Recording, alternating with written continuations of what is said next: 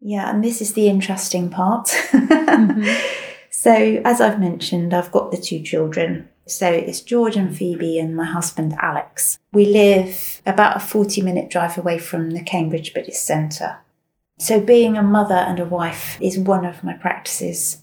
So I have school runs every day, school clubs, play dates, homework, tantrums, tears from me as well, and joys and sorrows. So family life is messy life. It's noisy.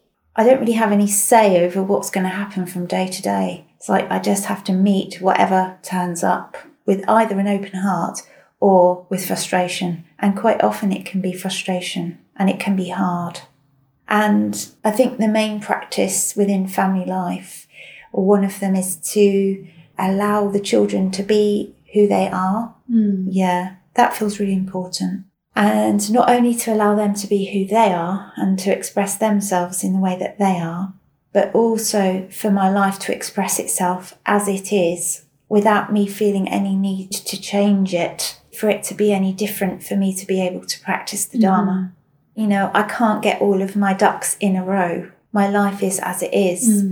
And this just keeps coming back to me time and time again.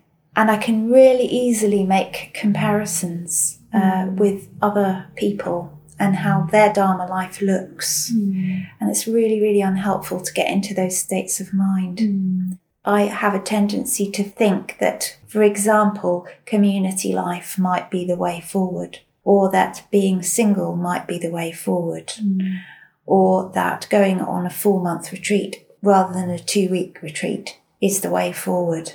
And that's a very painful place to find myself.